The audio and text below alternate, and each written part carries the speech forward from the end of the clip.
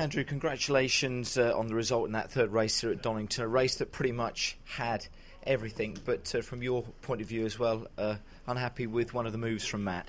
Yeah, it was a bit cheeky. I think it was, I wouldn't mind if there was a gap and he nibbled his way down and there was a bit of rub, and it was just in the rear bumper. So yeah, a bit frustrating. I'd be very surprised if they didn't switch it back, if I'm honest. Yeah. I really would.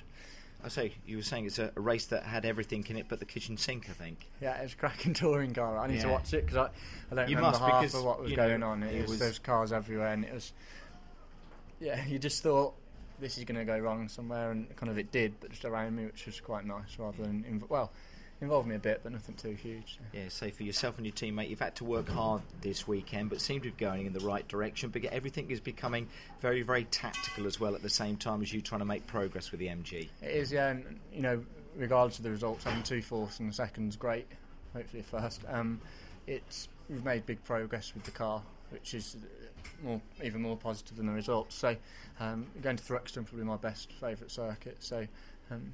Feeling positive. That's the results that you want to get, though, down at Thruxton. You want to move on from this second place and hopefully stand on the top step of the podium, I'm sure. Yeah, I want to be getting wins there. Yeah, and you need to start doing it quickly, I'm sure you think, don't you, Andy?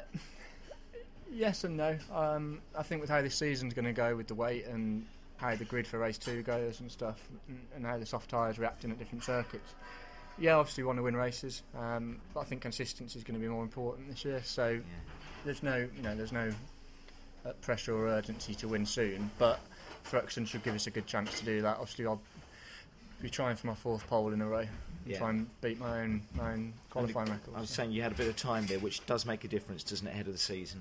Yeah, and Thruxton's, when I drive into that place, I feel kind of at home there. I've always gone well there, so really looking forward to it, but need to play the whole bigger picture thing. Brands was a crap weekend. But moving forward now, we just need to keep scoring like we have done today. So sure. The soft tyre as well, Andy, the effect that seems to be having on all of the cars, the different weather, the different weights that we've actually got this season as well. You're obviously seeing that effect, but it's making this a championship which is so unpredictable. Great for us, but I don't know how you feel as a driver. I think we're probably the best on the soft tyre today. I've changed my driving style quite a lot for the soft tyre, and we've always gone well on it. So I kind of welcome the soft tyre. Being unpredictable, because I think we do a fair bit to our car and to the way I drive to get the most out of it and get more out of it, or the longevity out of it than others do. So feeling really positive.